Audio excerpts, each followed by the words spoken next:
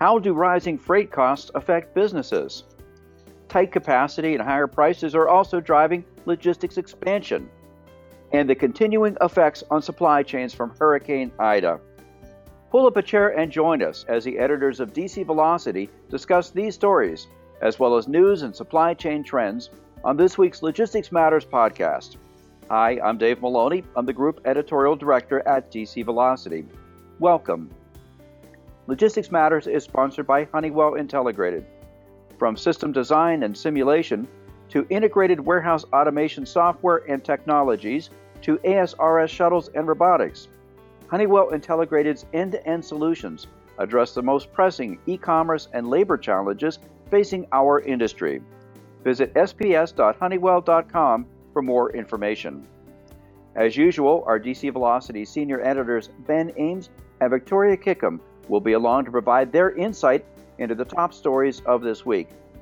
But to begin today, it's not always easy running a business these days. Following up on early pandemic store closures and retail and light store traffic, merchants now face rising freight costs. How will these increases impact their businesses in coming months? To find some answers, here is Ben with today's guest. Ben? Thanks, Dave. That's right. Supply chain challenges seem to be everywhere this year. The pandemic, of course, the Suez Canal blockage seems like yesterday, and more recently, we've got forest fires, hurricanes, port congestion. All those challenges are hard for any business, but particularly so for the small to medium-sized merchants, retailers, drop shippers, manufacturers. Our guest today is Steve Denton. He's the CEO of Ware2Go. It's a UPS-backed company that offers 3PL services through warehouses and technology that support 1- and 2-day delivery for companies of all sizes. Steve, thank you for being with us. Hey, Ben, thank you for having me. I'm excited to talk to you today and unpack these a little bit more. Great. I look forward to digging into it. Steve, I know you're in touch with merchants and retailers every day, and I know also that Ware2Go recently completed a survey in the sector.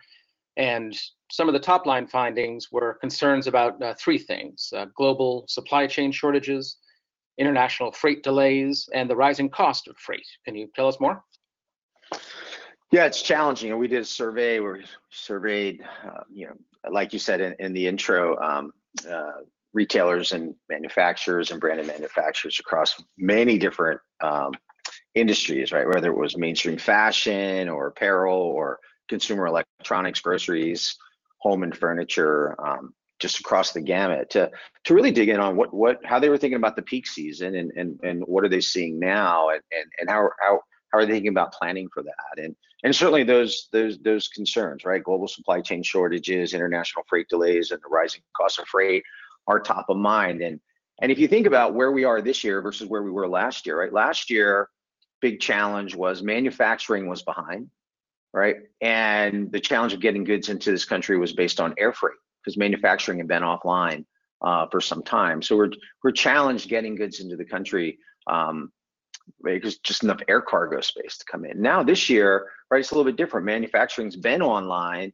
but through different challenges, you've just got all this port congestion, right? Whether you have 44 boats out in the Los Angeles or Long Beach Harbor waiting to get in, or you got the train lines going in Chicago backed up 2 miles. I mean, it's tough getting goods into the country. But at the same time, Ben, there's a record level of inventory in this country right now, because you've had record levels of ordering, or manufacturers get orders placed at manufacturers because of stimulus checks and things like that. And if you were on the good side of what was in favor during the height of the pandemic buying, then you're probably moving along pretty good. But if you were on the downside of that, you're probably sitting on a lot of inventory. So we've got 4.5% vacancy rates in warehouses right now in the West Coast and the Northeast. So that's causing challenges with warehouse space. You've got record levels of inventory in this country right now, and record levels of inventory coming in. And you got a labor shortage. So you've got all of this just coming together as we move into the fourth quarter, and it's certainly creating a lot of concerns for a lot of retailers, manufacturers out there, and who are looking to have a great fourth quarter. So we were keen to understand what it is that they were thinking about, and certainly as we provide solutions for that, being able to help them navigate these turbulent times. Gotcha. And that 4.5% vacancy rate, I assume that's historically very low, right? Meaning that warehouses are really full to the gills. Warehouses are full to the gills, and especially the ones that are close to ports, right? I mean, right, the ones close to the port. So strategically, what you're looking to do right now is if you've got inventory that maybe is last year's inventory that hasn't moved, then it's strategically relocating that inventory to warehouse space that is maybe not as much in an automated warehouse or a robotics driven warehouse, but might be more of like a storage warehouse, and moving it to the inner parts of the country where you can get a lower rate and not be paying high storage rates in premium locations close to ports. So looking more closely at the fulfillment and logistics concerns, that really is the bread and butter of how the companies in the survey make their businesses work. You found that retailers and merchants are concerned about similar things that we've talked about here, specifically running out of inventory in certain sectors, as you say, labor shortages, longer lead times, and those increased freight costs. But when you add it up, that makes it hard to run a business, right? Yeah, really challenging to run a business, and challenging not only to run a business, but also challenging to meet the elevated expectations of today's connected consumer, right? I mean, think about you and I and how we like to buy, right? We want access to the world's inventory. We want price transparency. We like it delivered to us tomorrow or the next day at the latest. We don't want to pay for shipping, and we want a personalized experience with a seamless returns process, right? So those are our expectations as a buyer, and I don't think it matters, candidly, Ben, if you're a consumer on a B2C side or you're a buyer on a B2B side. We all shop very similarly, right? And so you've got those challenges, which makes it really hard to run a business, but also the elevated expectations of today's connected consumer and being able to deliver on that promise. So lots of challenges there, making it really difficult. And the other thing that you see right now is, what you're competing for this time this year that you weren't competing for this time last year is dollars for the consumer that are now also being directed towards travel and hospitality, right? Because if you think about this time last year, many of us, we weren't traveling, right? We weren't going on vacations, we weren't going to hotels and getting on planes. But now more and more of today's folks are. So those dollars that you're competing for have competition that you necessarily didn't have last year. So really challenging, requires a lot of flexibility, and requires organizations to be able to execute flawlessly. I think the big thing that you're seeing right now is as you're going into peak is how early it's starting, right? So when we talk to the folks in the study, and we actually talk to them every day, 28% of them are reporting that they're starting their holiday peak right now. For many of the things you outlined in the question, right? I'm concerned that I'm not going to have enough inventory. I mean, good luck, Ben, buying a medium-sized shirt these days.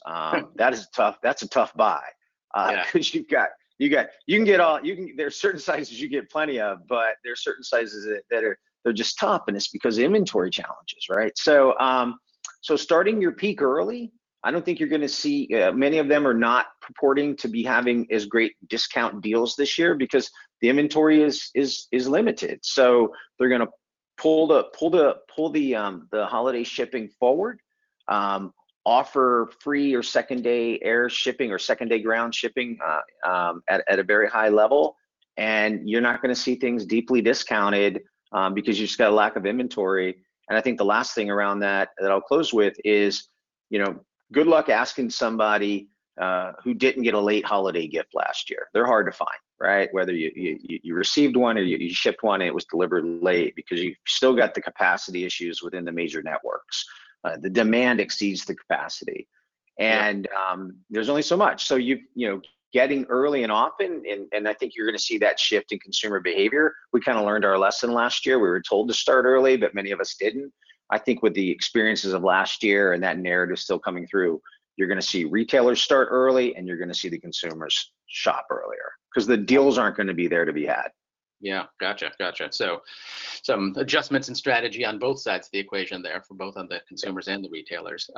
What else can retailers do to minimize the impact of some of these factors that are hitting them? Really difficult, or challenging, right? So visibility into your supply chain coming into the ports, so that when your stuff's going to arrive here, so that you can make the warehouse space, the drayage, and all of the things around that available as the goods come in. Having a good handle on your pre-orders and drop times, so that you can execute against those orders and get them out on a timely basis. And candidly, just having the flexibility and being nimble enough to do the types of things that we talked about, like, not being totally sole sourced into one area of the country, like leveraging flexible options like ours here at Ware2Go, where if you want to move old inventory into the center of the country, into a long-term storage, while we free up capacity around the ports. And then the other part is labor, right? With more and more of the commerce being B2C, or as I like to call it, business to everyone. And you really see this shift in labor requirements based on the days of the week. So I'll give you an example. You are probably, as a retailer, going to see up to 60 to 70% of your sales for the week are going to get shipped on Monday or Tuesday. And when you think about the amount of the labor that you have to carry to handle that sort of peak on a Monday or Tuesday versus what you're going to need on a Friday or a Thursday, that's really difficult to manage. Huh. And it's just a function of weekend shopping and how things are bought online and the timing around that. So planning on the labor, and in today's labor market, like, you just don't have the flexibility of saying, hey, I only need you to work 3 days a week. So when you're in a model like, say, ours here at Ware2Go, where we use flexible warehousing, and we use labor where we split it among hundreds and hundreds of different manufacturers and retailers in our warehouse network, it allows you to flex labor, so that when you're competing for warehouse labor, you're promising them 5 days a week, and you have the ability to flex labor to Monday and Tuesday, and then you've got a different set of merchants that might be a little bit busier at the end of the week, or they're off season. So that labor thing is challenging, and it's exacerbated, Ben, by the high percentage of that volume that gets shipped out on Monday and Tuesday. Boy, that sense of, as you said, agility and flexibility, those are some great examples of really creative ways in which to apply that. Steve, we really appreciate your being here with us today. I learned a lot from our talk. Thank you, appreciate it. Our guest today has been Steve Denton, the CEO of Ware2Go. Back to you, Dave. Thank you, Steve and Ben. Now let's take a look at some of the other supply chain news from the week. And Victoria, you wrote this week about how the latest LMI shows that tight capacity and high prices continue to drive the market. What more can you tell us? Yeah, that's right, Dave. And this is very much in line with what Ben and Steve were just discussing. So business activity across the logistics industry continued its unprecedented growth stretch in August, marked, as you say, by tight capacity and high costs as companies worked to meet historic levels of demand. These are issues we've been seeing for months, of course, but we saw some new data this week with the release of the August Logistics Managers Index Report, or LMI. The LMI registered 73.8 during the month, which is down slightly from July's reading, but still the 5th highest reading in the report's 5-year history, according to the LMI researchers. And for those who may not be familiar with the report, the LMI gauges business activity across the warehousing and transportation industries. Researchers do this through a survey of industry managers and others each month. An LMI above 50 indicates growth, and an LMI below 50 indicates contraction. So a consistent reading in the 70s, as we've seen, indicates strong growth and expansion across the entire logistics segment of the economy. The expansion we're experiencing is largely driven by rapid price growth and considerable tightening of capacity, as you mentioned and I mentioned at the outset. Both transportation and warehousing capacity have been declining for months, and prices have risen sharply since the spring of 2020, especially in transportation. This is no surprise to the shippers, carriers, 3PLs, and others in our audience who are living this every day, of course, but this week's report really highlighted what continues to challenge companies throughout the supply chain, and many in the industry are wondering just how long the situation can continue.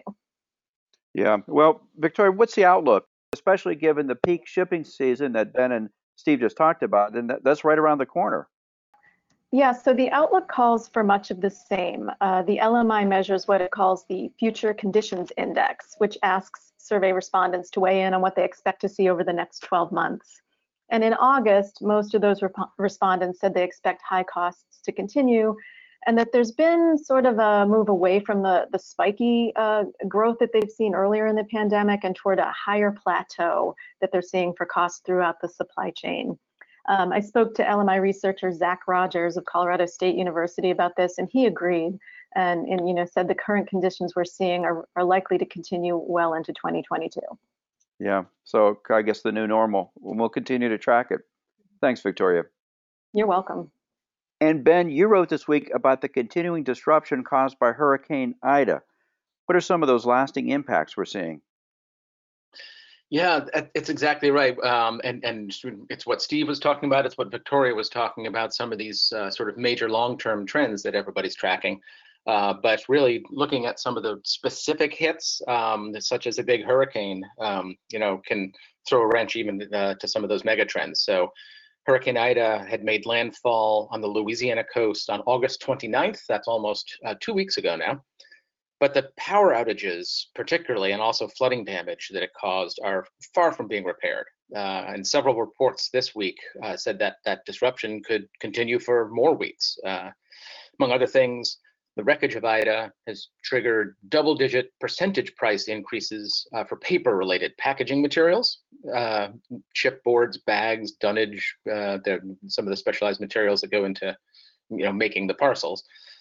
There are also fuel cost increases due to some of the oil refineries shutting down temporarily, and less than truckload LTL trucking patterns could be disrupted for weeks to come because of the flooding and the road closures.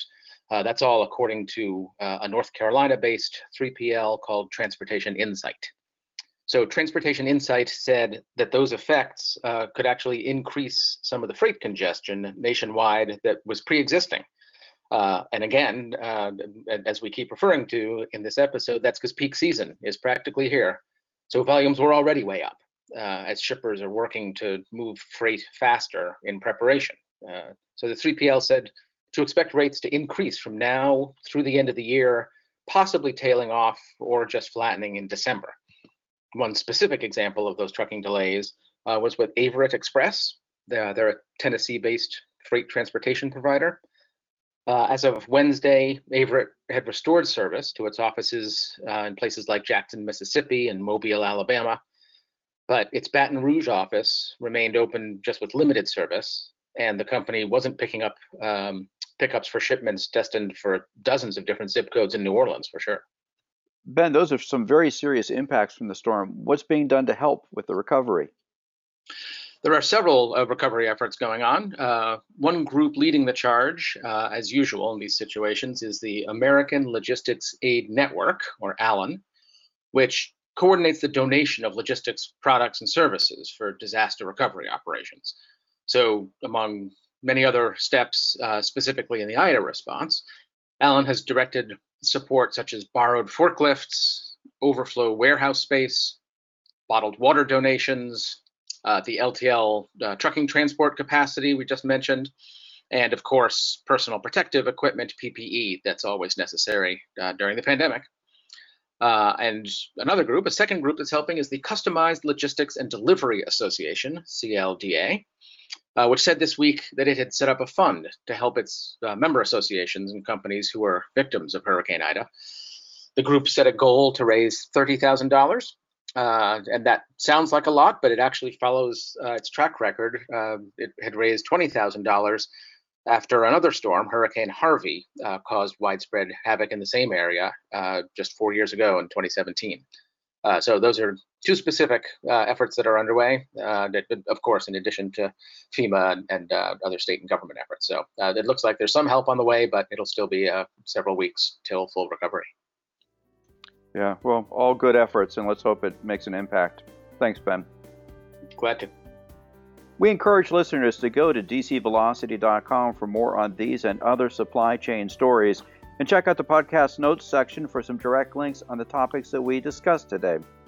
Thanks, Ben and Victoria, for sharing highlights from the news this week. Thanks, Dave. Yeah, thank you.